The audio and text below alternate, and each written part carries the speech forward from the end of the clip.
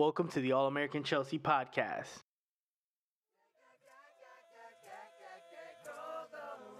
You absolutely knew I had to start the podcast with this song. Great show for you today lined up. We got an interview with my homie Josh. He's coming on the podcast. Talk about the World Cup. We talk about the final. I think you're going to enjoy it. This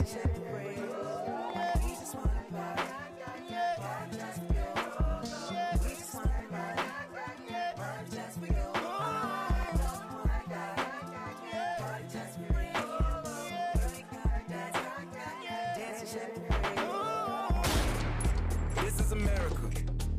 Don't catch you slipping now. Don't catch you slipping now. Look what I'm whipping now. This is America. Don't catch you slipping now. Don't catch you slipping now. Look what I'm whipping now. This is America. Don't catch you slipping now. Look how I'm living now. Police be tripping now. Yeah, this is America. Guns in my area. I got the strap. I gotta carry 'em. Yeah, I'ma go into this. Yeah, this is gorilla. Yeah, I'ma go get the bag. Yeah, or I'ma get the pad. Yeah, I'm so cold like, yeah. I'm so dull like, yeah. We gon' blow like, yeah.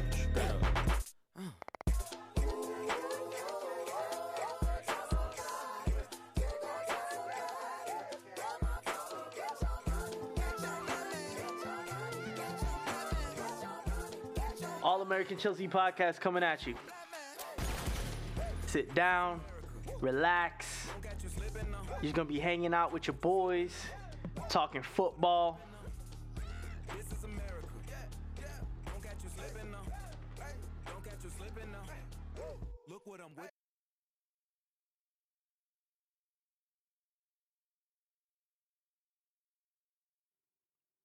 All right, let's get into the show. So what's going on, everybody? Welcome to the All American Chelsea podcast. I am your host, Christian, and this has been a kind of sad times and exciting times at the same time. It's like bittersweet. The sad part is we had the World Cup come to an end.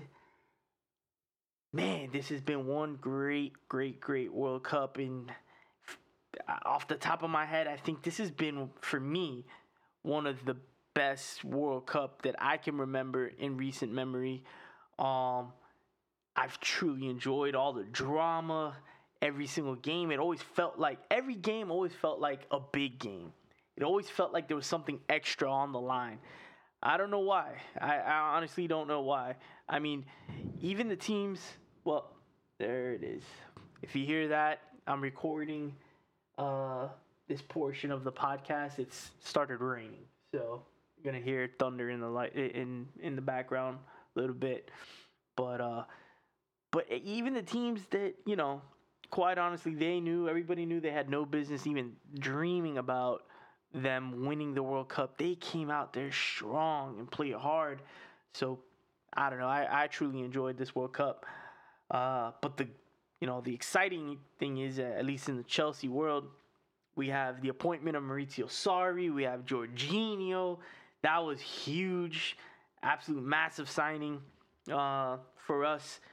And, doing the math now, that's 5 different players that have turned down, the opportunity to play with the world's greatest coach. I'm using air quotes here. Quote unquote, the world's greatest manager in Pep Guardiola. Virgil van Dijk, Alexis Sanchez, Fred, Dani Alves, and now Jorginho. So that was, that's awesome. And also we have, oh shit. So also we have the massive news that Ronaldo, I guess that lightning. You know what? That's what I get for probably talking shit about Pep Guardiola. As soon as I finish talking shit about him, massive lightning strike. I don't know if that's a sign or whatnot, or laughter. Who knows? But fuck it. Massive news also. We have Cristiano Ronaldo making his way from Real Madrid to Juventus. After 9 years and 10,000 goals, a million goals, 500 different trophies he won with Real Madrid, he finally closes that chapter of his book, which was kind of like, for me personally, it was like, damn, I knew one day it would happen, but I didn't, it was like, when will he move on from Real Madrid? And it was like, actually seeing it happen was kind of like, kind of weird. Like, it's going to be weird. It's going to be adjustment period of not seeing Cristiano Ronaldo.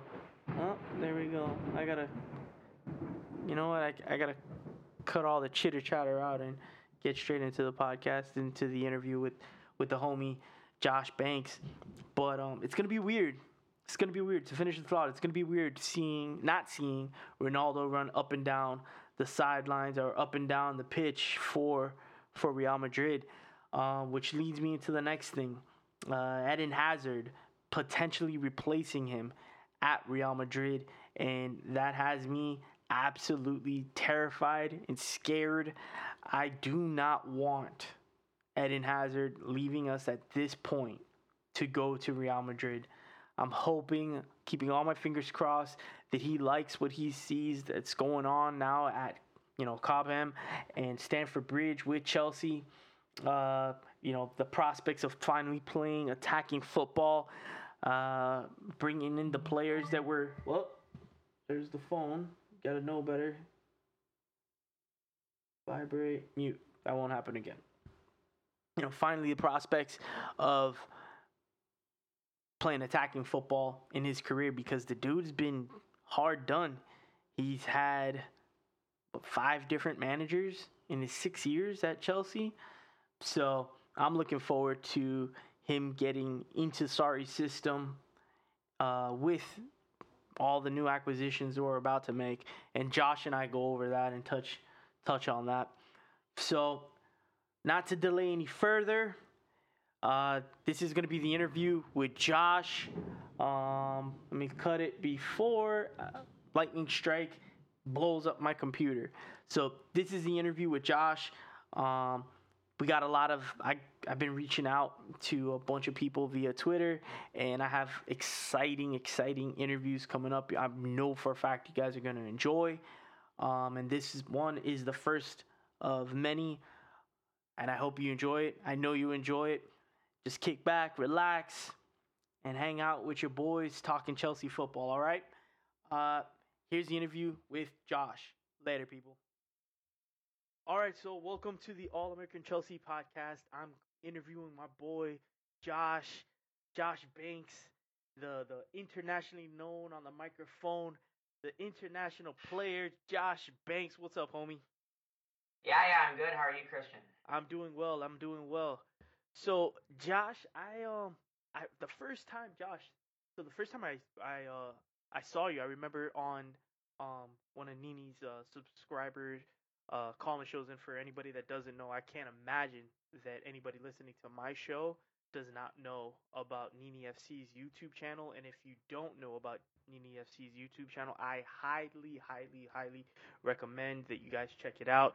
I can't stand by the man's channel enough. Definitely the only guy that I trust when it comes to breaking news down, when it comes to Chelsea. As far as what, Josh, do you think, like, I haven't seen anybody else on YouTube that has a better channel, like, as news-wise? I mean, there's other channels that I'm so sure that you support, that I support when it comes to Chelsea football, but Nini's channel, I feel like, is definitely a little bit above. Yeah, Nini's channel is really, it's amazing to see the progression as well that he's made, because I've been around on Nini's channel for about probably a good 2 years now. Like, I was there almost since he started, and to see the way he's progressed and the way he's like starting to explain things, it's really impressive. And everyone listening to this, if you haven't, you definitely need to check it out, and because he'll really help break everything that's coming out in terms of Chelsea news. He'll break it down really well for you. Yeah, absolutely. So the first time I saw Josh, it was on one of his shows, and I'm like, all right, oh shit, look at my brother, my American brother, killing it on Nini's call-in show. So that was the first time I saw you, and I think I remember it wasn't. I'm not sure if I called after you, and like I'm like, ah shit, like this dude knows way more about football than Uh-huh. than I do. So I was like, I felt nervous, but nah, man, we linked up on Twitter, and I feel like Josh is like my little brother, man. I feel like this is my homie that we've known each other for years. So, Josh, I guess tell the podcasting community, tell the listeners a little bit about yourself, so they can get to know you a little bit better. Well, let's see. I'm Josh.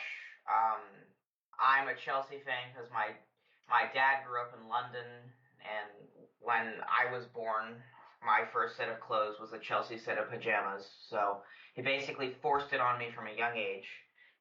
Um, and I've just been obsessed with the club. It's kind of like in my family, it goes Chelsea, family, friends, and those are like the three essential components to life. Maybe education as well, but you got to include that. But those are the essential components to life. Yeah, no, and I don't even feel like your dad didn't. He didn't force it on you. He gifted you. He blessed you Oh no, with the gift yeah, of yeah. Chelsea. No, he blessed me as well because a year after I was born, Roman bought the club. So like during my lifetime, I've only ever seen Chelsea prosper. I've never seen us in the second division like he had to. So it's really really we're fortunate. Is that's what we are. Yeah. To see, I mean, I guess last season it wasn't beautiful football, but seeing teams like 09-10 when I was like 6 years old, I saw Carlo Ancelotti's Chelsea rip everyone to shreds, and it's like those are. I will forever cherish some of those early memories. I'll cherish going up to Old Trafford and beating United at Old Trafford to almost confirm the league, and that's the So kind of you've stuff been I love. actually to Old Trafford. Wow, like what is that like? Describe that to me. Like does it like as somebody, I mean, and you and I have talked on Twitter about making my pilgrimage going home to Stamford Bridge, and what, I've shared with you what that would, what that means to me when I first lay eyes on the pitch and all of that. But I've always wanted, like, not because I'm a supporter, but just to go. I would love to go, whether Chelsea's playing or not. Just to love to go to the different stadiums um around the world. And it's definitely, Yeah. Old Trafford is one of them. So like, what was that like? Well, for me, it was crazy because I went to the game where it was kind of a must-win for us in order to win the league. So I was about, let's see, I think I was 6 or 7 at the time. It was 09-10 season under Carlo, and it was one of my first few away games because obviously I'm a 6, 7 year old, so my dad's not going to really take me to a away game before that because it's too dangerous. But it's crazy. Like the atmosphere at away games is just like it's incredible, really. Like we outsung at like 3,000 Chelsea fans in the corner outsung 72,000 home fans. That is It's amazing. That and is amazing. it's like it was really just an amazing experience. And when Drogba got put through, I think Joe Cole slipped him through, and then Drogba made it made it 2-0 and basically confirmed the game over. I remember just like jumping up and down like crazy and like falling over a row and like scuffing myself. But no, it's amazing going to away games. I haven't been on a European away game yet. That's the thing that I still need to do. And people tell me that those are crazy, but in terms of going away in the league or away domestically, I've done Old Trafford, I've done White Hart Lane. Oh God, I'm sorry to hear about that. That must No, have I been know. that must have been a dump. No, it was a dump. But it was a dump, but we still won, so it was worth it. Hell yeah. Um, What else? I've done Leicester away. The King I've Power done, Stadium. yep. I've done Everton away. Um, How's Everton's place? Like every time I see it on TV, it always bothers me when we play at Everton because I feel like the cameras are like literally on top of the overhang, and like the yeah, camera angle is so weird there. So I always feel like if I would go to Everton, like I would feel like because I'm so used to that perspective from the camera, I feel like I'd be sitting like almost vertically up and down. Like so, how was it there? Everton is like the definition of a classic English ground. It's like there's the paddock, and then there's the lower tier and the upper tier. And I sat in the upper tier, so my view of the pitch was really good. But they still have those structural poles because it's an old ground. But Oh yeah. I wasn't. I was like minorly obstructed. I wasn't obstructed at all because no matter where you sit in the away, you're going to be minorly obstructed. But like I wasn't obstructed that badly at all.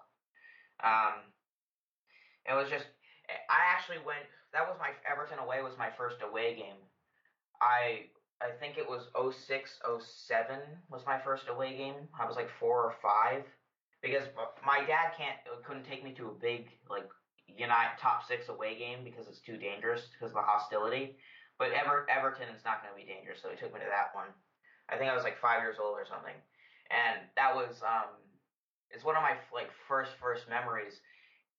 Christian, I don't know if you've seen this, but have you seen the Drogba goal where he scores from like 40 yards out against Everton? Hmm. I maybe have seen it in like one of the compilations. So like Yeah. I started following supporting Chelsea. Um, see like the way that it like I always say the way that I got into soccer was just you know just like now, the World Cup. So my family's Dominican. Long this is a Mhm. super long story short. So my family's Dominican. So obviously we have no footballing history whatsoever. So one of my uncles, when he was in university, he traveled to Brazil. So naturally, it was when he came back from Brazil, or right around the time of the World Cup, when I was like a little kid. We're talking like in the 80s, Mm. and so naturally he was started supporting Brazil, and so that just started going with me. So I was always a supporter of Brazil, and then my second team was always the United States.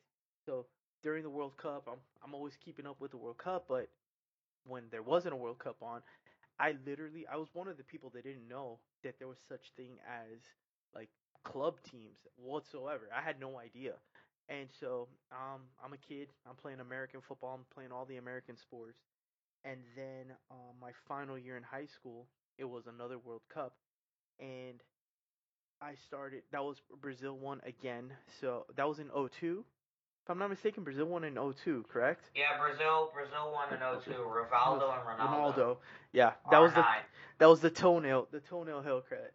So uh, Brazil, I was supporting Brazil in that one, and I really paid attention to that one. Then the next year was Italy. So during that time, I started playing FIFA, and FIFA 10 comes out, and that was just after the World Cup. And Yeah. right, that was FIFA 10 had come out, and that was the infamous Lampard hits the post against Germany, and it goes in, and they don't count it as goal. Don't bring that Yeah. up, please. so It's bad memories for me. so I distinctively remember on the cover of Vanity Fair or one of those magazines, one of those magazines, there was a picture of Ronaldo and then a black guy next to him. I'm like, well, I know Ronaldo. Who's this other guy?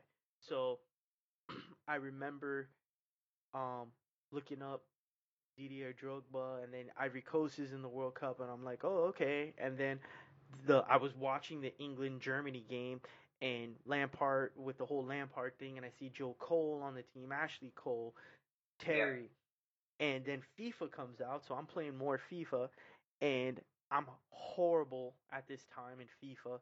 So I'm like, I guess the easy way to do this is pick the best team in the game. I find Chelsea. Chelsea was rated like in the 90s. So Mhm. my favorite color is blue. I find Chelsea, and then I start seeing all these names that I remember from the World Cup. So I'm like, oh, Jesus, okay, so here we go. So from that point on, I started supporting Chelsea, and watching the games during the week. So I came into Chelsea like just around 2010, but Yeah. like everything, my ADD kicks in, and I just go overboard. Mm. So it was just 2010 happens, then obviously the 11 and 12 season is when we win the Champions League. So that right Yeah. there, like that was it. That sealed it. For me, like I started supporting Chelsea. Everything was Chelsea, and then it just so happened, and my family and friends started noticing it. My interest in American football kind of waned, and my interest in soccer or football and my love for Chelsea started growing more and more and more. And to the point now, I live what 10 minutes away. As a kid, I would go to about 6 Dolphin games a year, Yeah. and now I live 15 minutes away from the stadium. I may go once a year. I mean, it doesn't help that the Dolphins have been trash Mm. for a long Yeah. time. You can thank the Patriots for that. Oh, Jesus, don't even get me started with the Patriots. Don't. Mm. And you're a Boston guy, so don't even Yeah. get me started with the Patriots. So, but don't let's not bring the mood of the podcast Nah, down, nah, my nah. man. Let's keep it positive. So, so at the time of this recording, the final of the World Cup was today. So, Josh, talk to me. The World Cup, what'd you think? Well, it's the World Cup final. Like last time this happened, last time there was a World Cup final, I was going into sixth grade. Like it's like before today, and it's like now I'm going into sophomore year of high school, and it's like Jesus Christ, like 4 years, like flies. Jeez, Like Josh, please let's not go that yeah, route because you were born in what 2002, if my math is correct. yeah, yeah, I was graduating high school in 2002 when you were learning how to walk.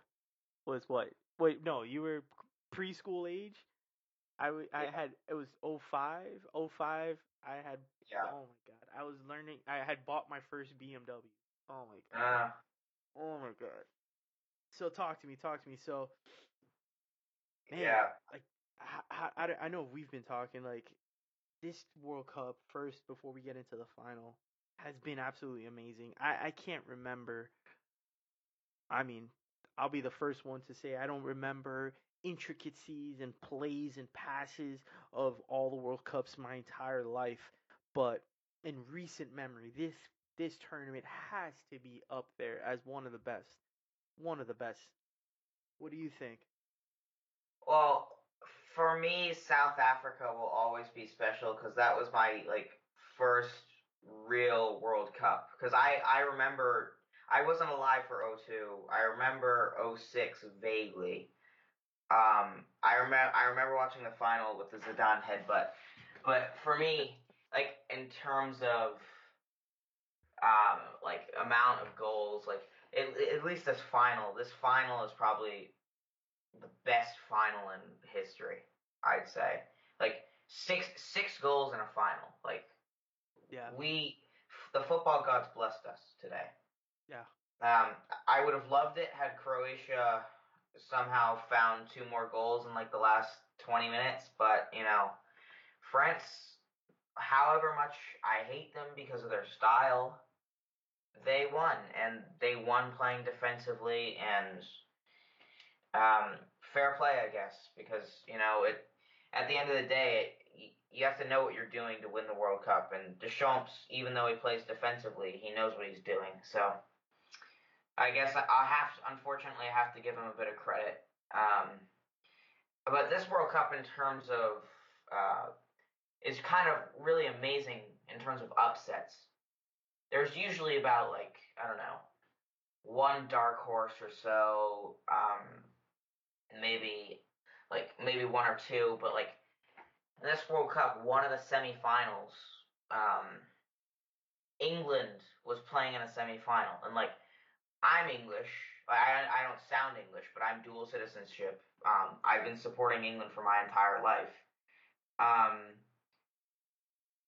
And it's like, before the tournament, I was thinking, oh, it's typical England. We probably won't even probably find a way to fuck it up, and we won't even get out of the group. And like, we made it to a semi-final. Like, that team has no right to be in a semi-final of a World Cup. That's a little bit harsh. I mean, was it the best English team recently? No, but I mean, you got to take it game by game, tournament by tournament, and I think, I mean, if you ask me, Jordan Pickford played out of his mind. Yeah, Pickford was amazing.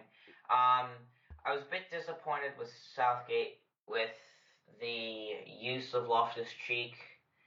Yeah. I felt that Southgate, although Southgate has gotten rid of the English, like the English can take penalties now, which is a positive step. And we've gotten we deal with the pressure a lot better now as well. And he picked I'll give him credit with the fact that he picked a group of players that play really well together. That's true. And he picked that team because he knew it would give us the best chance of winning. And the fact of the matter is the last time we finished fourth was Italy 1990. So it's like it's a step in the positive direction. Now, in terms of England, if England want to be serious about 2022, they really, really need the FA need to put serious pressure on Premier League clubs like Chelsea, like United, like City. Those are like, for people like Angel Gomez from United, Phil Foden from City. We have Jadon Sancho, who's at Dortmund right now. We have Mount and Hudson-Odoi for Chelsea. We have Loftus-Cheek, who by that time will be like 26-ish and will be really, by that time, hopefully, if not world-class, a very good player. He should be as good as he possibly can be, and or still ascending. But he's got to be. If he's a V8, he's got to be firing at least on all cylinders by then, and looking to get better. But I'm with you, man. He cannot. I'm with you with Southgate on this. I feel like Southgate, and let's take out the fact, and I'm sure you would agree. Let's take out the fact that Ruben is a Chelsea player. The way that Dele Alli was playing in against Croatia, where he was tired. The man was gassed, and for you to have a player that can fit into the midfield, and you're not going to make a like for like substitution for Ruben, it was criminal. It was absolutely criminal. Not only was it criminal, but I felt it was criminal to start Dele Alli. You look at Dele Alli's season for Spurs, nothing that special. Graham Souness would disagree, but that's because he's an idiot. But anyway, if you look at Loftus-Cheek, if you watch Palace, I watched a fair bit of Palace this year. I watched Spurs a fair bit as well because I wanted them to lose every game, obviously. But with Loftus-Cheek, Palace's team, not their midfield, their entire team ran on Ruben Loftus-Cheek. Loftus-Cheek linked everything together. Loftus-Cheek was the linchpin that Palace needed. He stringed the passes. He was creative. He didn't dwell on the ball. He got the ball. Pass, move. Now this Dele Alli gets the ball. When Dele Alli gets the ball, he's doing something that you're taught not to do at a young age, which is he's A, dwelling on the ball, and B, he doesn't have an idea of what he's going to do with it before he gets the ball. You think? I think it's apparent because I can't really think of any other explanation for the amount of times that he's losing the ball as well. And he's also not good at reading the game at all. Dele Alli is not a very good player. He's just very good at making late man runs. That's why he had that season where he got like 18 goals for Spurs. If you look at all of his goals, there are a lot of them are late man runs to the back post where Kyle Walker would find them. I do remember a fair bit of amount of goals behind, right next to the post. Yep. I do remember. Yeah. And then in terms of England, if these players are developed correctly, I'm not kidding when I'm saying England are a possible favorite for 2022. And if these guys develop even quicker, we could see England not only be kind of favored for Euro 2020, but they could also make a serious challenge to win that competition. And it would be great as well because they're having the final at Wembley. So if England get to the final, it's a home field final. That's incentive right there. But yeah. I mean, having said, you're saying all of that after we just watched France, I think they're the second youngest team in the tournament, win. So you would imagine that a majority of this team will be together for the Euros. But I kind of do agree with you that I do agree with you that there is a ton of talent on this England team.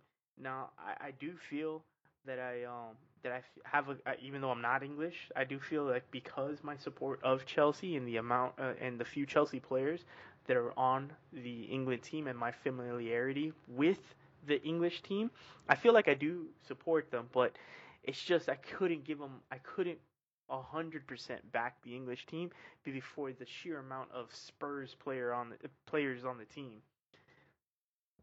Yeah, I couldn't when Harry Kane scored the opening game when he scored that the late header to the 2-1 victory, and I was happy that they scored, but I couldn't lose my shit because I was like at the end of the day I'm like I can't go crazy for Harry Kane now. Like, yeah, when it comes I kind of feel the same way, but when it comes to England, when I'm watching an England match, I totally put the fact that I'm a Chelsea fan in the back of my mind because I think this idea of not club before country. Club before country I think is really stupid because at the end of the day, if you're English and let's say, I don't know, say you're a Chelsea fan and Kane scores, you don't celebrate. I mean, come on, Kane scored for your country. At the end of the day, it's huge pride really. Those players are representing 55 million people. And if you're English, regardless of who you support, you have to put that thought in the back of your brain and just get on with supporting England. And then as soon as the game is over, oh look, Chelsea have signed Jorginho, City furious, And then you go and you're super happy and you go on City's Instagram, but you remember you got blocked a few years ago, so then you go on their Twitter and make fun of them there. And you seem like you're speaking from a little bit of experience there. No, I am blocked. Let's see. I am blocked from Spurs' Instagram, City's, and Liverpool's. Look at you going in there and causing all kinds of ruckus and shit. Oh yeah. Excuse me. Oh, I know why I got blocked from City's Instagram. Remember when Ben Watson scored the header in the FA Cup final? Ben Watson. City lost the FA Cup final. Anyway, City lost the FA Cup final against Wigan. Oh yeah, that's right. That was the year that Roberto Martinez won it, no? Yeah, exactly. That was the early days of Instagram or something. So I went on City's Instagram and I commented, "You just lost to the English Squidward," or something like that. And then like some City fans lost their shit, and then I got in a huge argument with them, and then kind of got blocked from there. Then Spurs' Instagram, I don't really like. Spurs' Instagram, I just commented a bunch of hate comments, which is what I should be expected to do. And then Liverpool, I think just I don't know. I think Liverpool. What was it? Oh, it was we beat them in like the League Cup or something in like the last minute, and then I started singing like how Scousers are poor or something, and I put that on Instagram. Oh my god! Oh my god! Josh causing havoc. That's why Yeah. That's why he's internationally known. That right there is why he's internationally known. So, well, I mean, going back to the final, as Chelsea supporters, how can we miss that our boys were in this final with Yeah. N'Golo Kante and Olivier Giroud, who, man, even though he didn't score in this tournament, I don't think. I mean, I think honestly, if anything else, if you had any doubts who Olivier Giroud is, I think this tournament, um, and I don't mean this in a negative way whatsoever. I think this tournament was a perfect example of everything you need to know about Olivier Giroud. Yes, he's supposed to score. Yes, he's the striker. But god damn it, did this man did not run his ass off and do everything in his power Yeah. to score and just to contribute to his team. And you know, I'm a firm believer of the hidden stats or the stats that are not actually recorded. Um, Mhm. and I think that like Olivier Giroud did everything, everything in his power to put up stats that are not accounted for. Like what was it? The Belgium game. There was a play where this man was almost in front of his goal and not on a free kick or on a set piece or on a corner or anything like that. It was just in play where he went all the way back damn near to the flag and he was diving in to block a cross. And this dude's a striker and he's doing that for the team. So I feel like I couldn't be more proud of the fact that he is a Chelsea player. Um, After this tournament, you know, because going into the season, I'm not sure. I mean, once he was transferred to us, it was at the point of the season where we definitely needed help, and I was happy to get proven help. But I wasn't, you know, at the end of the day, how do you? He's an Arsenal player, you know, Yeah. and we had seen him and what he was at Arsenal, but it was exactly that. What I was seeing was just the games that he played against us, and I wasn't seeing what the other things that he brings to the table that are don't show up in the stats, and that's just his hustle, his drive, his determination, his will, his you know, it's like his warrior attitude about just doing everything possible to get a victory. Um, I don't know, like, did you see this? What did you see from Olivier Giroud? Giroud for me embodied the phrase like it's kind of generic, but like the shirt you pull on that's the shirt of your country, and Giroud worked his ass off for the French people. And Giroud wanted France to win more than anything. He's not the most skillful player. He's not the player who's the best at finishing, but he did everything in his power to ensure that France won the World Cup. That's what he did. Yeah, absolutely, absolutely. And I mean, I know we went. I know, especially I did. I confessed and poured my heart out for Olivier Giroud. Um, and I know when I say this next name, there should be, you know, the same rant. But N'Golo Kante, like, I don't have any. Yep. There's no words for him. What more? I like. I can't say anything other than he makes me happy. That's it. Like, and when N'Golo Yeah. Kante is happy, I'm happy. And that's it. Like, I don't know what else to say about him. Like, what more? Josh, help me out. Like, what more is there to say about him? Well, no one's. I haven't heard anyone say this, at least in the media. Like, everyone's praising him for, I don't know, his ability to close the ball down, and obviously, I think N'Golo Kante, in terms of reading the game, being 3 seconds ahead of everyone else, and I think this is a bold statement, but I think he's the best in the world at I it. I don't think it's a bold statement, my dude. I Yeah. don't. I have no problems with saying that he's the best in the world in the midfield. If you ask me, in on this podcast, people are gonna know that my familiarity with Mhm. American football and basketball, I like to find parallel lines between other sports and and and soccer and football. So N'Golo Kante would be amazing as a free safety in the NFL in American football. I think the way he reads the games, the way he's able to win back the ball to like in my opinion, the role of the midfield is to be the link between the defense and the offense. Now we can get into um into the details of every position on the field and every portion of the game when it comes to position by position.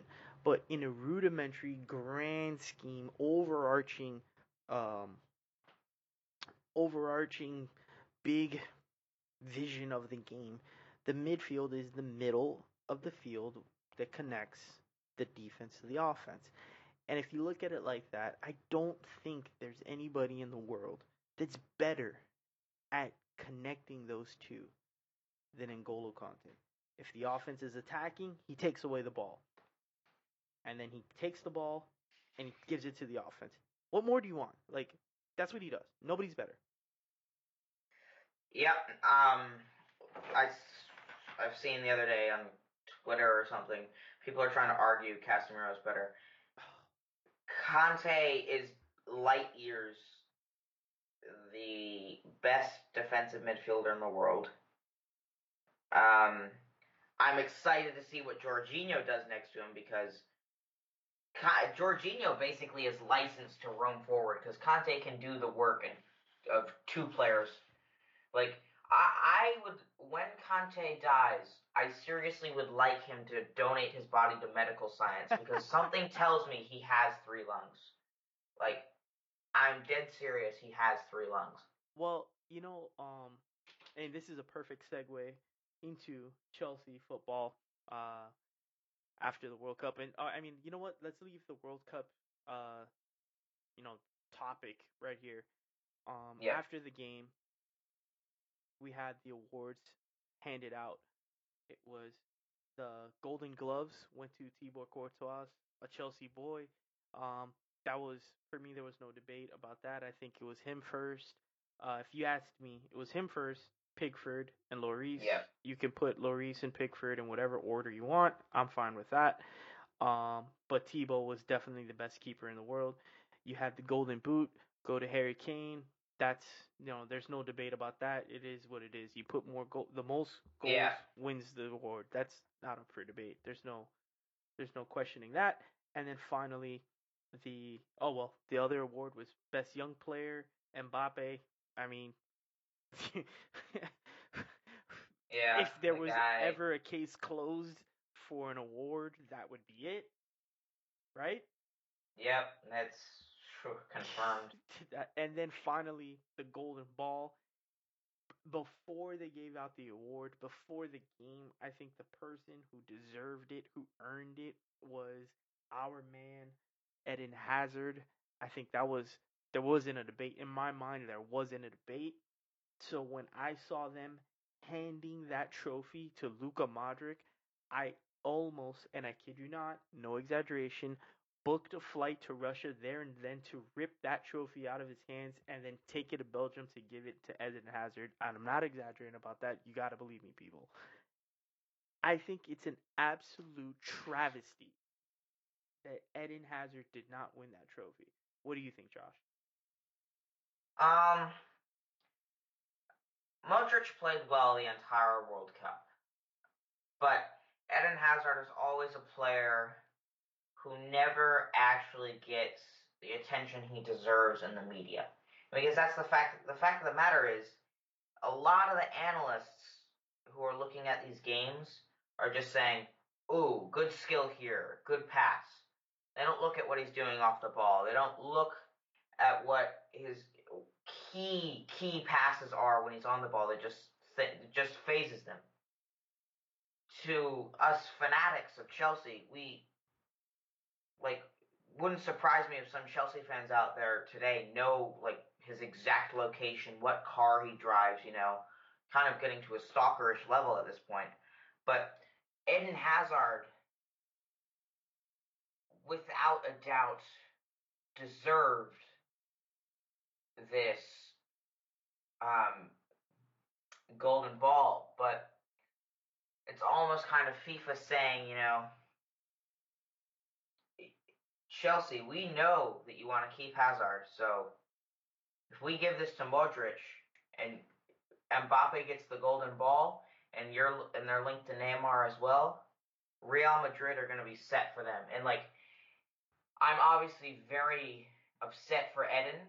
They didn't get the award, but Real and Perez are going to be thinking Mbappe, Yeah. Mbappe is going to be, he's 19. Mbappe is going to be not even at this level, but 5 times higher than this in just a few years. Mbappe is playing like he's a 25-year-old right now. Yeah. And if you're thinking about this, even Mbappe's level he's at right now, he's elite level world class. At 19.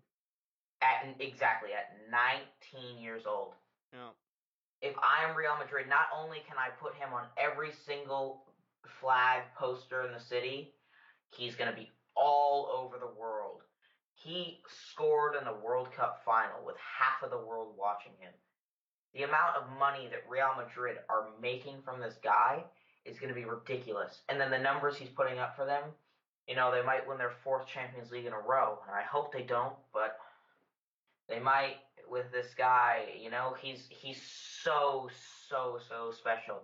The things he can do with the ball and his pace, Jesus Christ. It's like a Lamborghini engine combined with a Ferrari. It's like, God damn, Josh. Holy shit, his pace, we've seen in the Argentina-France game, his run, dear Lord. That was a man's run. That was filthy. A man's run. It's filthy. Yeah. The pace, the control, the skill. He's looking up the entire time he does this, and the guy is moving at 25 miles an hour. Yep. Full control of the ball, looking up, fully aware of his surroundings. And I've gone and I've watched a lot of him. I watched a lot of him at Monaco, and I was thinking, damn, Chelsea, I want you to sign him, but more importantly, this guy is going to be special wherever he goes. And he's going to be the best player in the world. He'll be the best player in the world in 4 or 5 years when Hazard and Neymar peter out. But even then, look, it doesn't even matter. Let's say it takes him 8 years to get there. He'll only be what? 27. Yeah, 27. Even if it takes him 10 years to get there, he'll be 29, 30. The next person that can challenge him in that is a teenager. It's not even a teenager now. So he's got all the time in the world.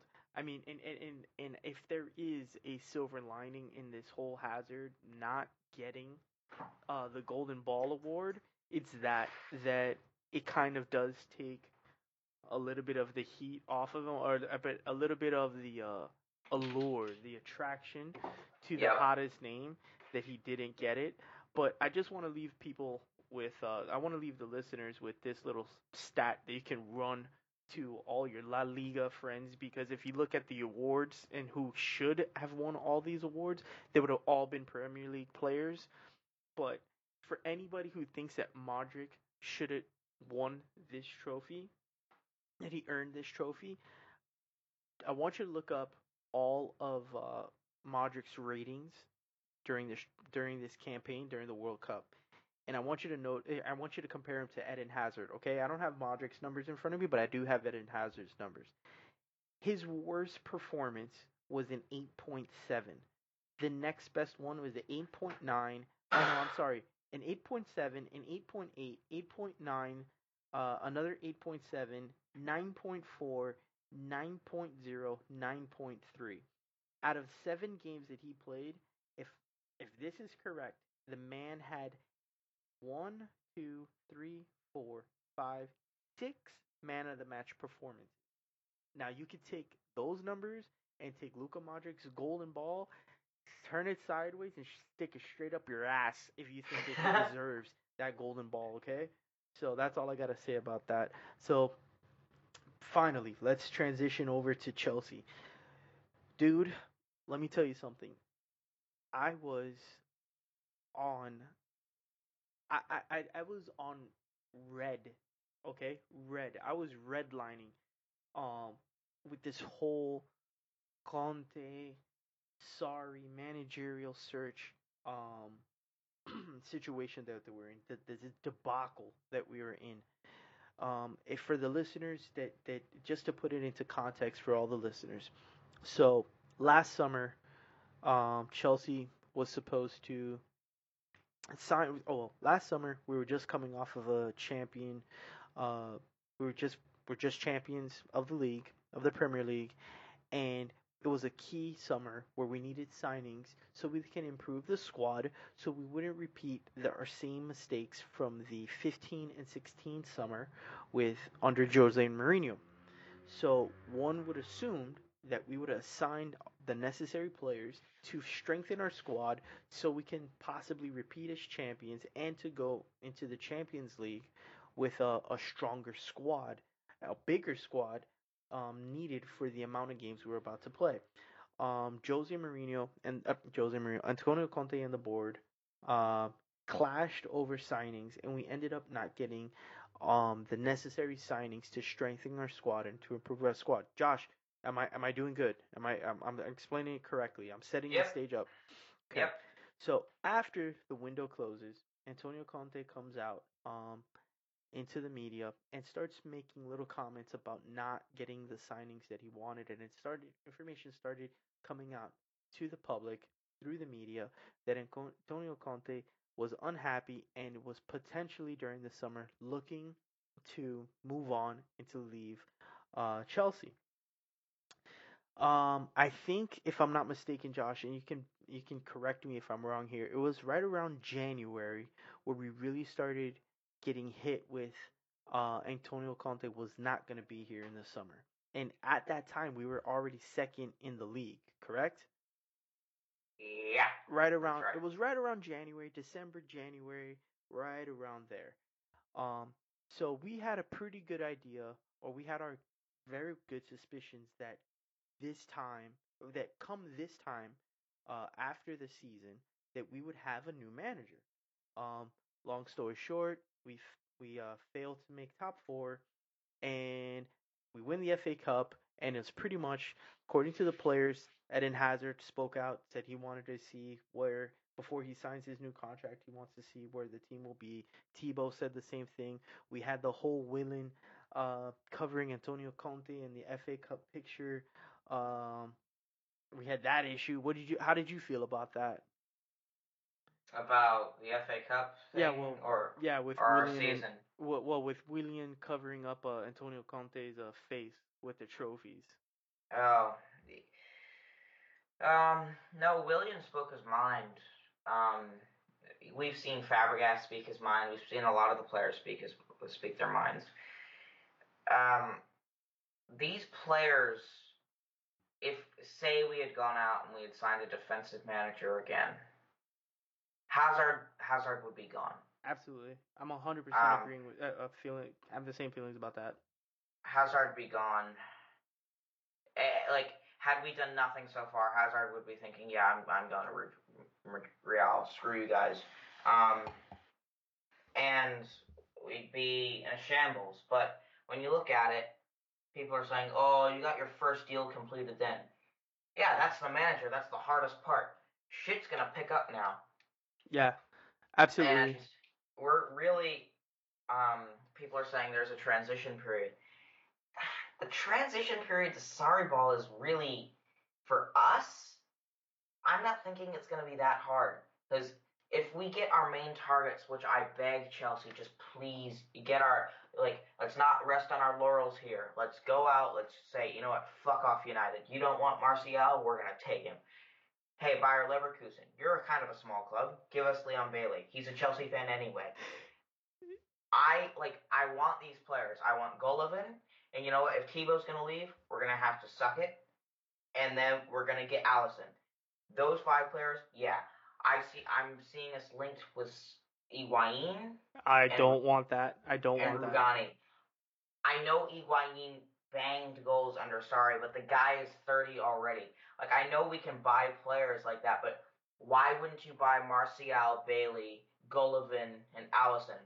Those are the 4 players. If we're gonna make this window the best window we've ever had, then those are the 4 players to do it with.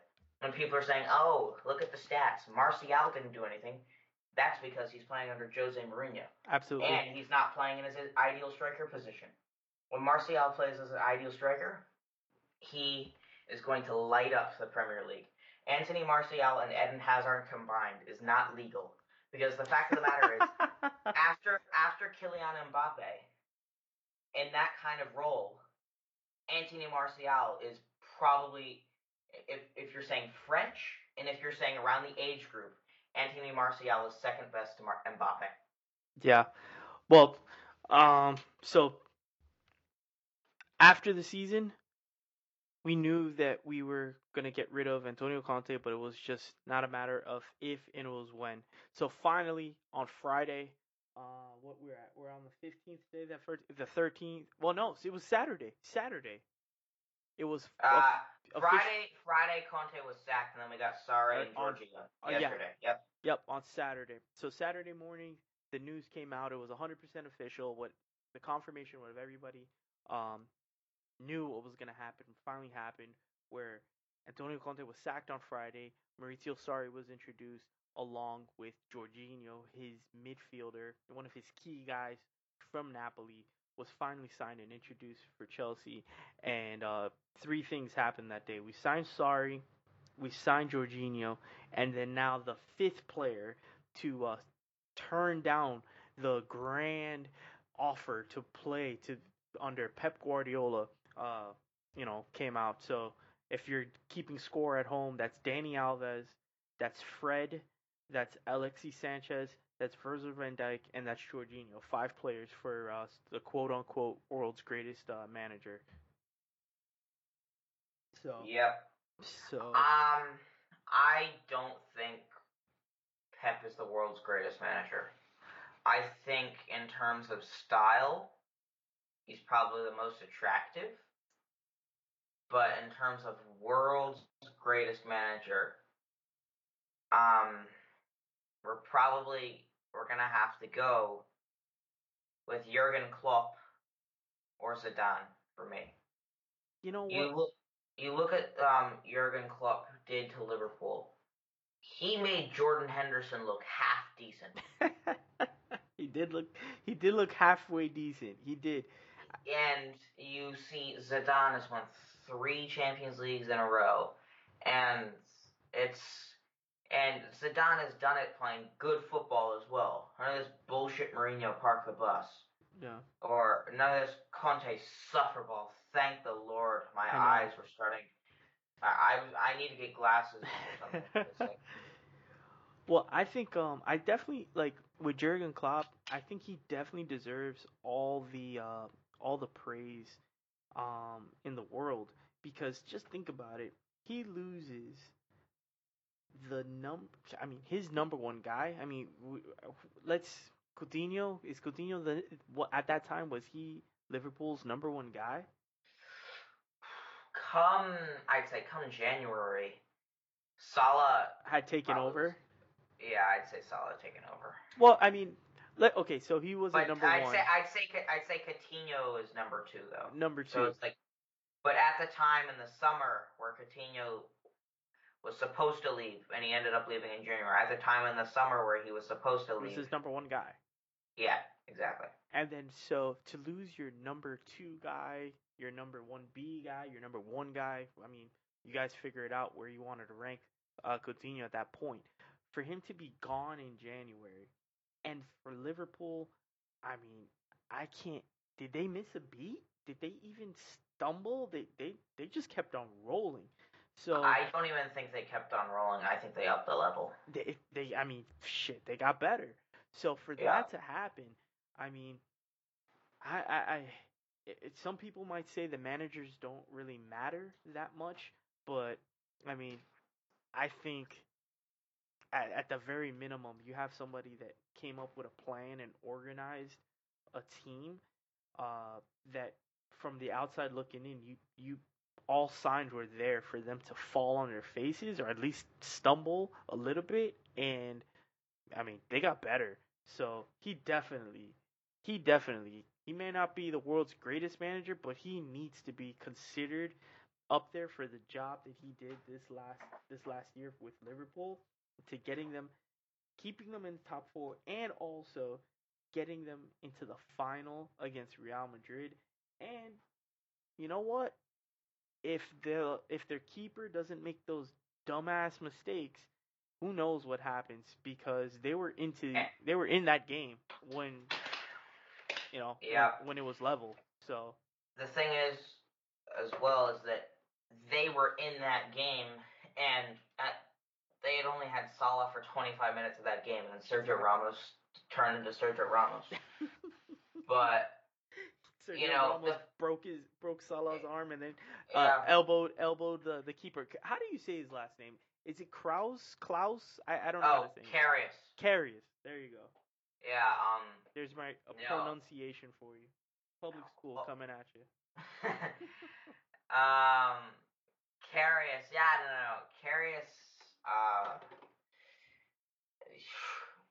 Everyone, like before that game as well, he made such a moron of himself. Like before that game, it was like, I think he posted something on like Twitter or Instagram like 6 days before the game. He's like ready for the game or something with like muscle emojis.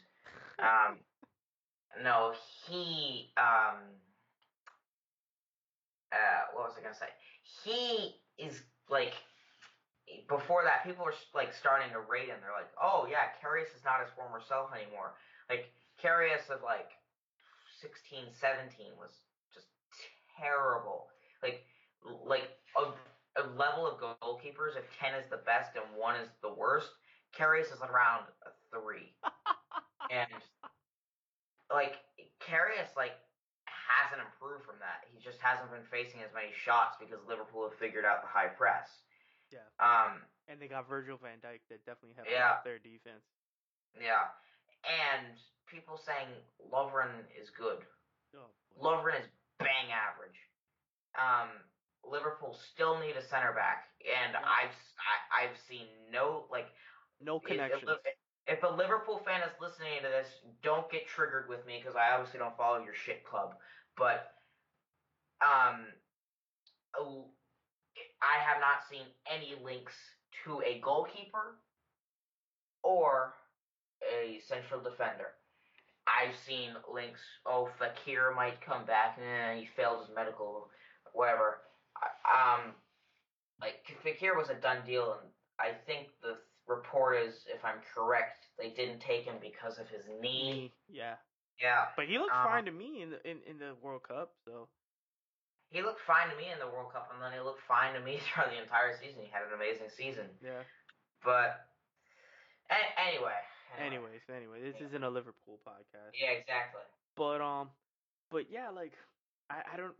Well, as of Saturday, we got Sarri, we have Jorginho, and I mean, I don't know. I mean, you have to be seeing the same thing I'm seeing. It seems like optimism is back again. It's back on the menu at Chelsea FC. It seems like we are definitely turning the corner. We're heading in the right direction. it seems like the appointment of Sarri is exactly what somebody like Eden Hazard is looking for. Now, Yep. I'm sure he's thinking the same thing. He's been at the club for 6 years, and he's had how many managers? Six managers? Six? Oh, let's see. Well, we had Villas Boas in his first season. Then we had Rafa Benitez. Then okay, so we got two there. Then Jose took over, so that's three. Then he got sacked, and then we had Hiddink as an interim manager, and then we had Conte. So that's five. Five, and then now he's got Sarri. So he definitely has had. No, wait, he didn't play under Villas-Boas because Villas-Boas was sacked during the Champions League run. So that's right. It was Di Matteo. Di Matteo got sacked. Yeah, Di Matteo got sacked early in at the very beginning of the season. So he's had 5 different managers. So I'm sure he's thinking to himself, the classic Kanye West line, there's 1,000 yous, but only one of me. And with the appointment of Sarri. But however, this is really his first manager at Chelsea, because I don't know who he had at Lille, but his first manager at Chelsea where there's definitely a proven track record that he's an attack-minded manager. I read in a quote by Sarri that said that if I saw my team playing counter-attack defensive football for 30 minutes, I would get up and quit and go back to my job at the bank. So if that doesn't tell you that this man is an attack-first a manager, then I don't know what is. And then add that to somebody like Jorginho, which let's take away all of his attributes and accolades that he got with Napoli, like the most passes completed in what was it? The most passes completed in Serie A, like no, in Europe. In Europe, there you go. To put it in perspective, he had more passes than people like Toni Kroos and Modric. Yeah. For all of you La Liga lovers. So there you go. So take away all those. Let's not look at that. What you have is a key man that played under Sarri, that knows exactly what to do under Sarri and how he wants the vision executed, coming to our team. That alone, even if Jorginho wasn't penciled in as our starter, having somebody like that is huge on our team. And then you add to the fact that according to the players, according to Thibaut especially, they've known that Sarri was coming, and so they've had this entire World Cup tournament every day, day in and day out, talking to Dries Mertens, who had an explosion of goals under Sarri. I think that if Eden Hazard, and I for one am terrified that he's leaving, to the idea that he leaves, but if there was ever a time that Chelsea has sat down and said, Eden Hazard, we are making you a priority, it's now, and you have so many things in our favor, to convincing Hazard to sign a new contract, I think it's now. I think absolutely it's now. And, he's got 2 years left on his deal. He's got this year, and then next year would be his last year. So he would be 28? He would be 28 going into next year, right? Yep. He turns 28 in January. He would be 28 in January. So he has 2 years left on his deal. Let's say it takes a year worth of negotiations. That's 1 year playing under Sarri. If he doesn't like Sarri then, and what we're trying to do for him, trying to do to bring attacking football, then quite honestly, like, I would hate to see him go, but I mean, dude, what more do you want? This is the best we can do. Like, we've hired the number 1 attacking coach on earth. So, like, after that, like, dude, I don't know what more do you want, like, But how do you, like, what do you think about Sarri? How do you feel about the prospect of this new Sarri ball that's coming to Stamford Bridge? Oh, wow. Like, it's gonna be not only revolutionary, but it's gonna be amazing. This is the step to the level of us getting back to that level, saying, going away to the big clubs, going up to White Hart Lane, saying, you know what, fuck you, Spurs, and beating them 6-0. And we're getting to that level. And this is the positive step towards this level. Like, we are not only going to be, we're not going to have squeaky 2-1s. If we win 2-1, it's because we no doubt deserve to win 2-1, and the shots are just not hitting the net. Yeah. Yeah. And Keep going, Josh. Keep going. Keep going. And if we will not have a game where we can say, Jesus Christ, that performance. We can lose games, but if we lose games, it's not going to be Man City away. It's going to be, we lost this game, but we lost this game and we put in 110%. We did not play like a bunch of fucking pussies. We went for this game. We played fantastic football. And you know what? At the end of the day, maybe we just lost to the better team. And at that point, you have to hold your hands up and say, you know what? Yeah, we lost to the better team today. Fair play. But at Chelsea Football Club, it is nowhere near acceptable to have a performance like Manchester City away last year. The amount of times that we conceded late goals because of Conte's shit tactics. Yep. It's not acceptable. Yep. And this appointment of Sarri is saying to all the Arsenal fans who are like, ooh, we've got Emery, we're actually going to win now. Get out of here. Yeah, exactly. Like, they're like, oh, look at his trophy cabinet. The typical, like, I know fuck all about football answer. Like, look at his trophy cabinet. Okay, if you want to look at his trophy cabinet, there's nothing there because before Napoli, he had Empoli. And I botched the pronunciation of that. If you're Italian, don't kill me. Yeah. I think it's pronounced empoli, like empathy. That's how I put it together in my mind. Yeah. Empoli. No, that sounds like it's right. Yeah. So I'll take your word for it. But anyway, you can't win shit with Empoli, right? And then he takes them from Serie B, and he gets them promoted. So he's done his job. He's got them up to the first division. Moves on to Napoli. He takes a team that's always been hovering around there, and he's taken them to respectable elite level in Europe. Pep Guardiola is openly praising and saying, we really struggled to beat this Napoli team tonight. Like, this is Napoli and this is City. City won the league with record amount of points, and they're struggling to beat this Napoli team, who only have a handful of very good players. The rest of them have all been developed and brought up to be very good under him. And if it weren't for Juventus having an exceptional season and just having better players, Napoli would have won the league last year. Napoli finished the league last year with 91 points. 91 points. 91 points. And 91 points in any other season besides last season wins you the league. Yeah. It's like, it's the numbers. The numbers that were put up by Juventus were just too much for Napoli. But like, people are saying, oh, well then what impressive results has he had? It's not about that. It's not about who's Roberto Di Matteo? Who is he? He was just some second coach on Chelsea. You know, a former player as the second coach on Chelsea. Now look up his Wikipedia and you tell me what's there. So it's trophies is one thing, and yes, it's important. And I mean, like I said, I'm a Miami Dolphin fan.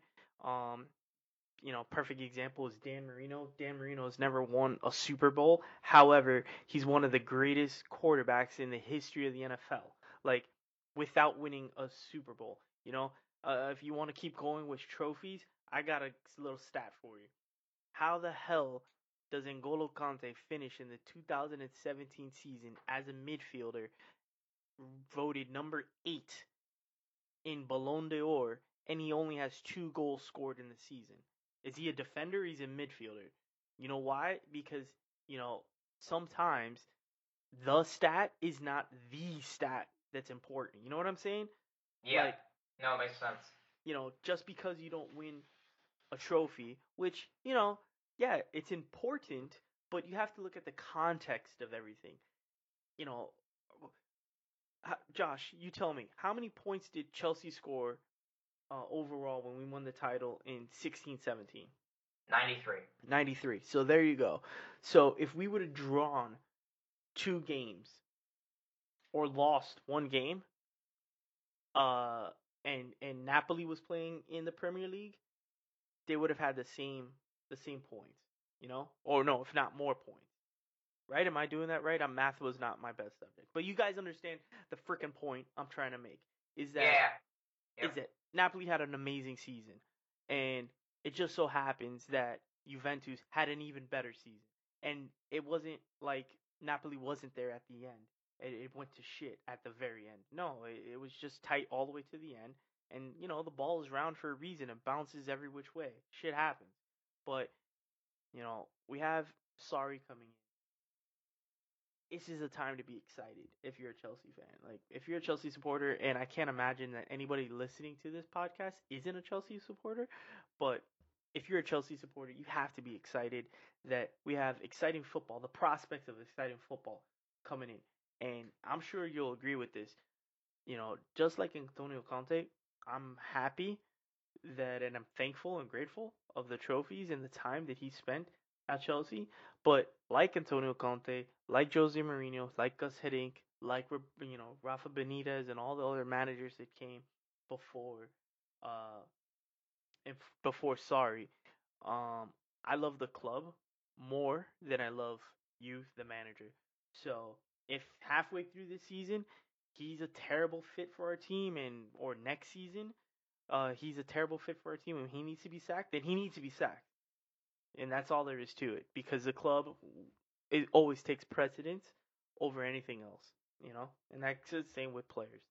But right now, I'm excited at our prospects. I'm excited that we got Jorginho, one of the best midfielders in Europe, one of the best midfielders in the world right now. And I'm also excited when it comes to Jorginho that we got stronger by signing him, but also City got weaker by us signing him. And then we're gonna pair Jorginho up with N'Golo Kante. Like, it's gonna be nasty. It's gonna be bad. It's going to be bad.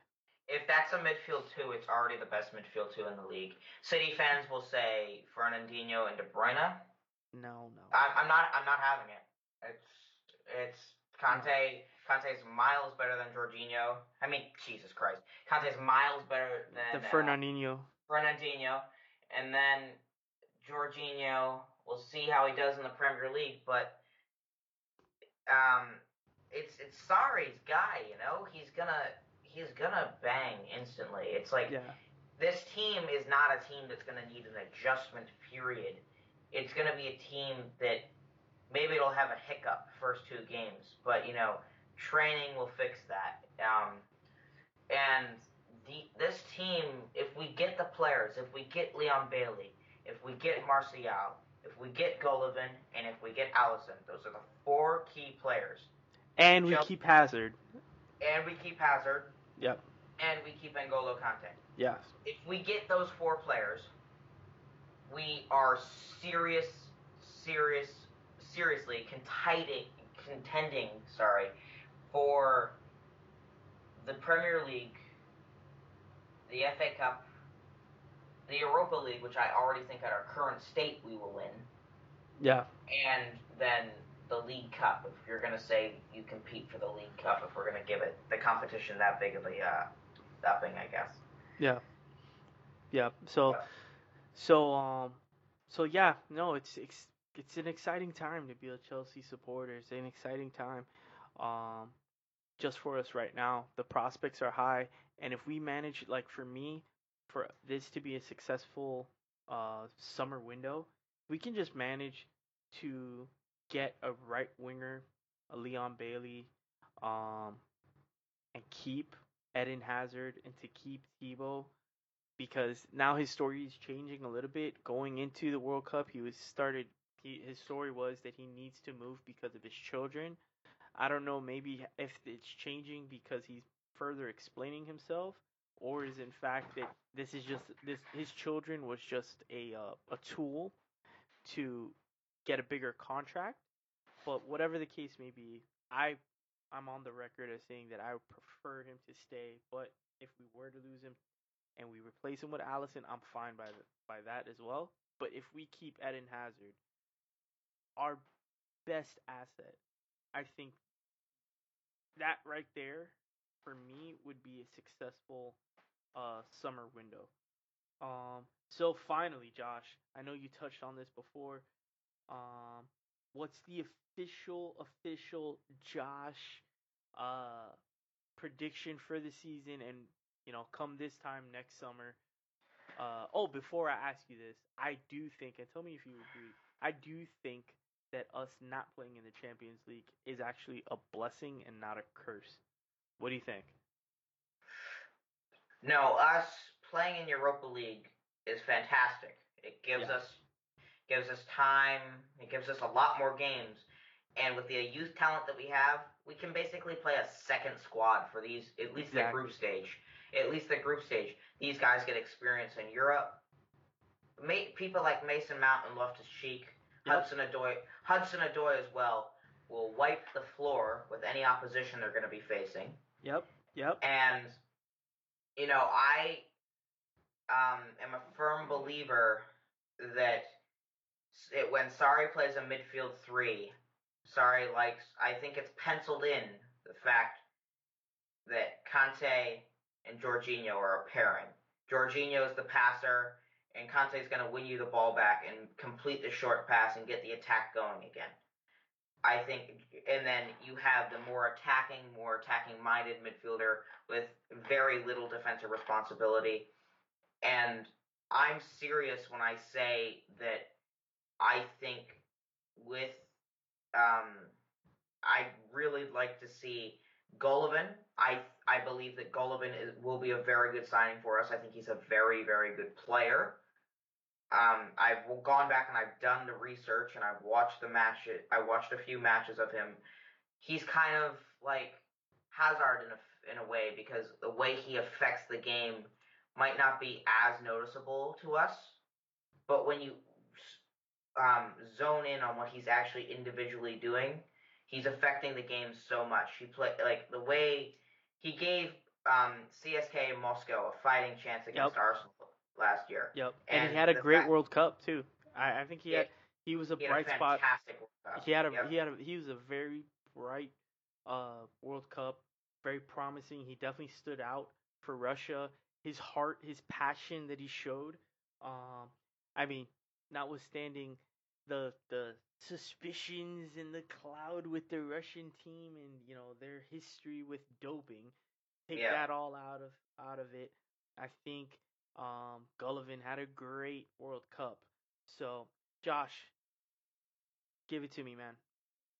Where do we finish this time? When you and I talk at the end of the season, are we or are we not walking down Fulham Road celebrating a league championship? Talk to me. It really, really depends on who we sign now from August 9th. In terms of Higuain, I don't think give me that. I don't think don't he'll even come say to his Chelsea. name, Josh. Don't even say his name. Please don't even say his name. I really don't think he'll come to Chelsea. I think the reports are stating yes because he's a sorry target. But if you look at Chelsea, since when do Chelsea make way for a 30-year-old? At that price point. At that price as well. And he's declining. I can see us signing Rugani, and I can see us letting Zuma go. And that, for me, if that's going to happen, but we sign everyone else, that's the only thing where you frown your face on in this transfer window. Because for me, starting center backs next year should be between Christensen, Zuma, and Rudiger. Yep. I think Rugani is a Cahill replacement, if you ask me. Yeah. I think if Cahill leaves and you sign Rugani for depth, sure. But I'm looking at the starting back two next year. I'm thinking Rudiger and Zuma because I'd like Christensen to play some games. Maybe he fits the tactical setup better for some games. But Rudiger and Zuma, it's the fastest pairing in the world by a lot. The most athletic pairing in the world. You're not going to win a header against them. Nope. Positionally, they are both very, very, very good in a back two. Sarri's only going to make them better. Yep. Kurt Zuma, every time you go 1v1 against him, there's no point because he's going to win the ball. Yep. Antonio Rudiger, even if you knock the ball by him, you're not passing him. Antonio Rudiger, I think, could catch Mbappe if he put the ball by him. Look. Mohamed Salah is fast, is he not? Yeah. Look, hold on. He's lightning fast. I got my computer up just so we can be factual here at the All American Chelsea podcast. Mohamed Salah, FIFA 18 pace, and I know that's not the official rankings or whatever, but that's the numbers that I'm using. All right, so let's see. Pace. His pace is 93, okay? And if I don't know if maybe my eyes were wrong, but I definitely saw Antonio Rudiger burning and running faster than Mohamed Salah when we played against Liverpool. So if FIFA says he's a 93, then I don't know what. Then Rudiger's a 95. Is a 95 because he was definitely running faster and he had Salah in his pocket. So, that's all I gotta say about that. And you move on to right back. I know a lot of people don't rate Moses, and it's going to be between Moses and Azpilicueta, and which one plays better in preseason or which one plays better in training leading up to the game. But either are going to give you their best performance every single time. Victor Moses, the improvement he's had in defending has been outstanding. Victor Moses is an incredibly hard player to beat 1v1 when he's defending. He's a very, very good defender. And when given space, can deliver a very good ball in. And he was not given space at all last year, whereas you saw Trippier for Spurs be given so much space, and that's why he looked so good. Moses had no space, which is why he didn't look as good, because most players as right backs are not good when they aren't given space, and Moses is just one of them. And it's very rare that we have a right back that does that. And I'd like to maybe see Dujon Sterling put into the mix for the Europa League as well, and for the League Cup. I'm unfortunately a bit disappointed with the club that we let Reece James go on loan, but I'd like to see how he does at his loan club. I think he went to Wigan or something. Yes, he did. Yeah, all right. He went to Wigan, so it's Championship. I think because they got promoted. Anyway, I'd like to see how he does there, but I've been adamant for a solid year now that Reece James is the best crosser of the ball we have at this club. I was watching his YouTube videos, and the dude does put in a beautiful cross. He does put in a beautiful cross. When it comes to crossing, that's the one skill that, at least for me, I'm not sure that I know exactly what I'm looking at. Because, it's one thing to say before you cross the ball, if we could stop the player at a time and say, hey, look, I'm going to put the ball on that guy's forehead, right now. But it's another thing to actually see it, and I'm just not too that's the one thing that I'm like, did he mean to do that or he didn't? And if he ultimately, if it works out, it doesn't matter. But that's the one skill that I always find myself doubting, what's going on here, exactly what's going on here. Well, for me with crossing, there are various techniques that can be used. You can have a flat driven ball in. You can have a whipped ball in, which is my personal favorite. You can have an Oh in shit, swinger. Josh, you play? Yeah. Oh damn. Oh Josh, I mean that was. Explain yourself, man. What position do you like to play? I play the Jorginho role. Look at you, Jorginho, Joshinho over here. Nah. don't compare me. Like, no, it's. I really, really enjoy it. Like I used to be a striker when I was like 10, because I used to be faster than everyone else. So I got like 42 goals in 23 games or something. Damn. So yeah, I was a really, really good striker, but like I'm kind of as like probably average pace now.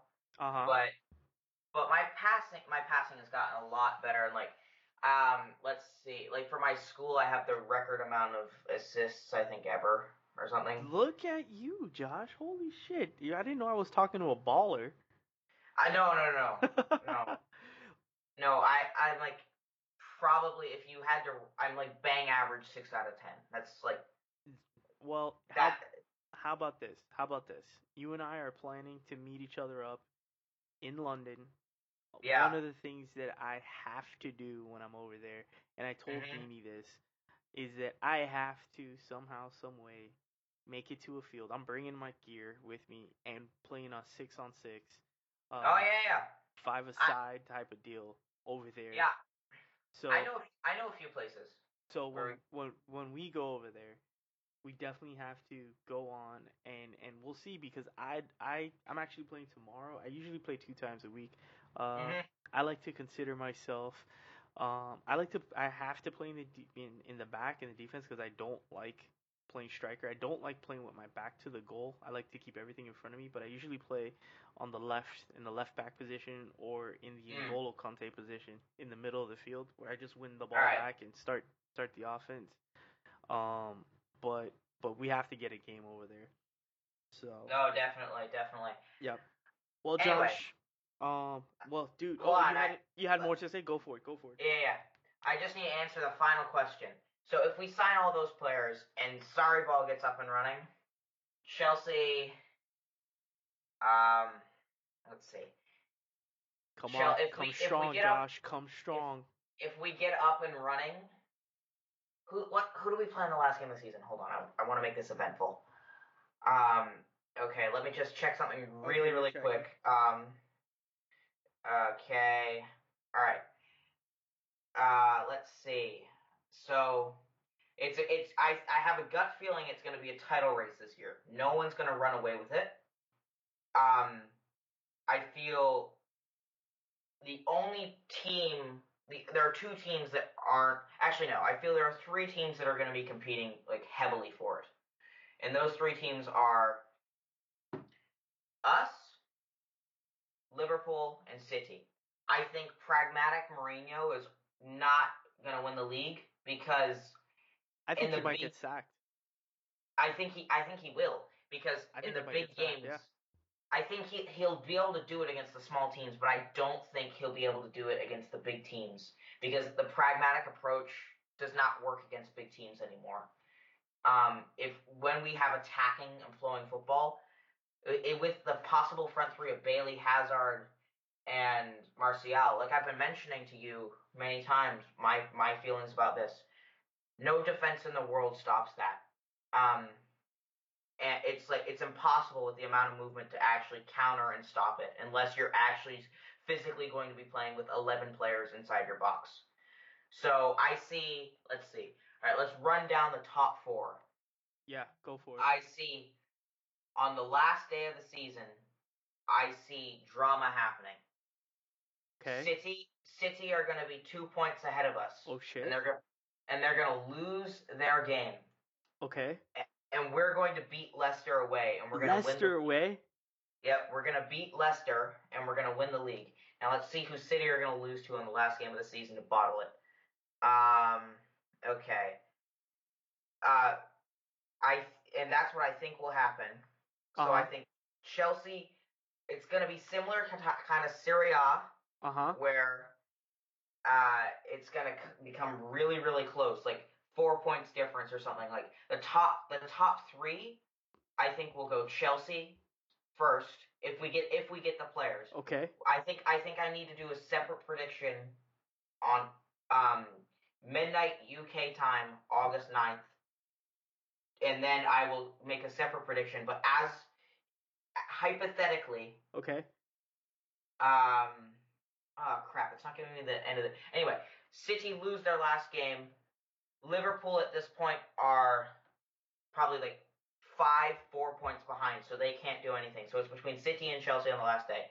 City lose their last game, and Chelsea win the league with by a point against City on the final day. Okay, and who is scoring the winning goal of the season? Who's scoring that?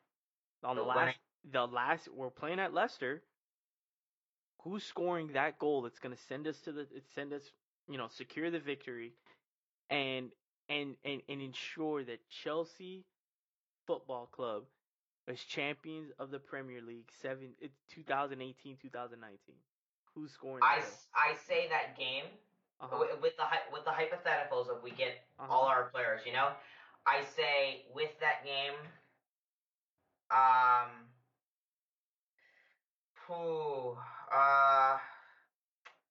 I think we win that game 3-1. But going into the 80th minute, it's tied 1-1. So I think I'm just giving a tasty prediction. Like this, there's no way this happens. Josh, you're making me crazy right now. I see it. I see it happening. I see it. I'm nervous. I'm sweating already. So anyway, let's see. The ball, Eden Hazard plays in a tasty ball to Martial at the back post, who heads in a free header. He celebrates with the away fans, and they go mental. Leicester try to counter, and then in the 93rd minute, a through ball is played to Eden Hazard. Rounds the keeper, scores. Away and just goes fucking ballistic. Holy shit. I'm fucking pumped. And he does the Drogba guitar celebration in the corner. Holding the flag. Holding the flag and doing the guitar celebration. Doing the guitar. Oh, shit, Josh. And City lose whoever they lose to. City lose 2-1, and the second goal for the winning team is scored in the 75th minute. Damn. So everything for the league win happens for us in like a span of roughly 20 minutes. Oh my god, that sounds so exciting. So, god damn. Well, Josh, it's been awesome. My little brother, you've killed it. Really, really fun. This was a great conversation. If the listeners want to reach out to you, how do they get a hold of you on Twitter? Twitter, okay. So my username, if you want to DM me or something, DM me is probably the best way to contact me. I think it's the best way on Twitter. It's all lowercase, JB9 and then _legend. And I don't know why I picked that. Like 12-year-old me picked that or something. But, nice. It fits. I think you should change it. Yeah. I think you should change it to N'Golo Joshinho. Okay. Nah. Now I'll probably if my scenario happens, I'll probably change it to like a fake City badge that says "No Fans Shit Club," and I'll probably have my username as the date, and then I'll have like a dash saying City bottled it. Oh my god. Well, if your prediction comes right, which I know it will, then we're going to take the MP3 of this and we're going to blast it everywhere. And that's it. I want Sky Sports or NBCSN for us, because we have the American coverage. If any one of these people get a hold of this podcast or this clip, like if I'm calling this correctly, like, dear Lord. Like, I remember 16, 17, we had to, like, it was 8th grade, so at the end of the year, they had us write, like, a kind of letter to us, like, where we want to be at the end of the year. So I wrote a letter saying, like, yada, yada, yada, where I want to be. Then on the back, they, like, had you write a drawing. So I drew our logo, and then 2016-17 Premier League champions, and I was right. So he has a history of doing this, people. Do you not hear him? If this prediction is right, you know what? fuck it, I'm gonna get my dad to put money on it, because I can't put money on it because I'm not legal yet. But if, like, I don't know, just put like $1 on it and see what happens. But if this happens, like, It's going to happen. yeah, like, I don't give a shit about the money aspect of it. If I'm in a situation where this possible scenario can happen on the final day, I'm getting myself 2 tickets, and my dad and I are going to Leicester. It's going to happen. It's going to happen. I need to be in that away end to experience that, because that's just going to be too crazy. That's going to be crazy. Well, people, this podcast has been epic with the homie Josh. Josh, thank you so much for coming on the podcast. You are welcome anytime, my man. Cool, Thank cool. you. Thank you. Well, there you have it. That was the homie Josh Banks, my little brother, our friend, and I truly enjoyed it. I hope you enjoyed it. So I look forward to talking to you again soon. Where you see the podcast on iTunes, on Google Play, on Spotify, on the back of a milk carton, wherever you see this podcast. That's the point that I'm trying to make. Wherever you see the podcast, please, if you enjoyed it, like it. If you didn't enjoy it, don't like it. Hate it. If you liked it, share it. That's a good idea. Share the podcast. Let somebody know, hey, I truly enjoyed this piece of audio, and I think you would enjoy it too. And share it with them. And if you didn't like the podcast and you're hoping to never hear the podcast again, I understand. I truly understand. Don't listen to it again. But just know that you can kiss my ass, because I will continue to put out podcasts. If you want to get a hold of me, right now I'm super active on Twitter, but I have social media accounts on Snapchat. I really don't use Snapchat. Instagram. I'm on Instagram, but for some reason, I've picked up a lot on Twitter. I'm really enjoying Twitter. In the past, I never gave Twitter that much attention, but man, I'm loving Twitter a lot more than Instagram, a lot more than I thought that I would. And on Twitter, I am All American CFC. You can see me. I mean, on YouTube, I have All American Chelsea. But I really don't post anything on YouTube. But I think I'm going to start posting these podcasts on YouTube. Haven't decided yet. Just like the audio version. And then maybe in some future, I'll start doing the video portion of it as well. But stick around. The next podcast, I have a bunch of interviews coming up. I have a huge interview coming to you guys next week. Just working out the little details. But that one's going to be great. You're going to enjoy it. You're going to love it. Then I got some other interviews lined up after that. So, hang tight. This is exciting times, people. Real exciting times at Stamford Bridge. For Chelsea, I think we're on the verge of something special here.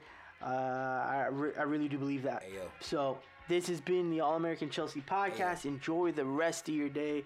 Have a great day, and I love you. So, big kiss. If a flower on their neck, hit Clancy on the text. I ain't trying to check a bag. Can we get another jet? I ain't gassing niggas up, but that fuel is 50 grand. Passion fruit and DR. Had me dripping in the sand. New nigga from New York.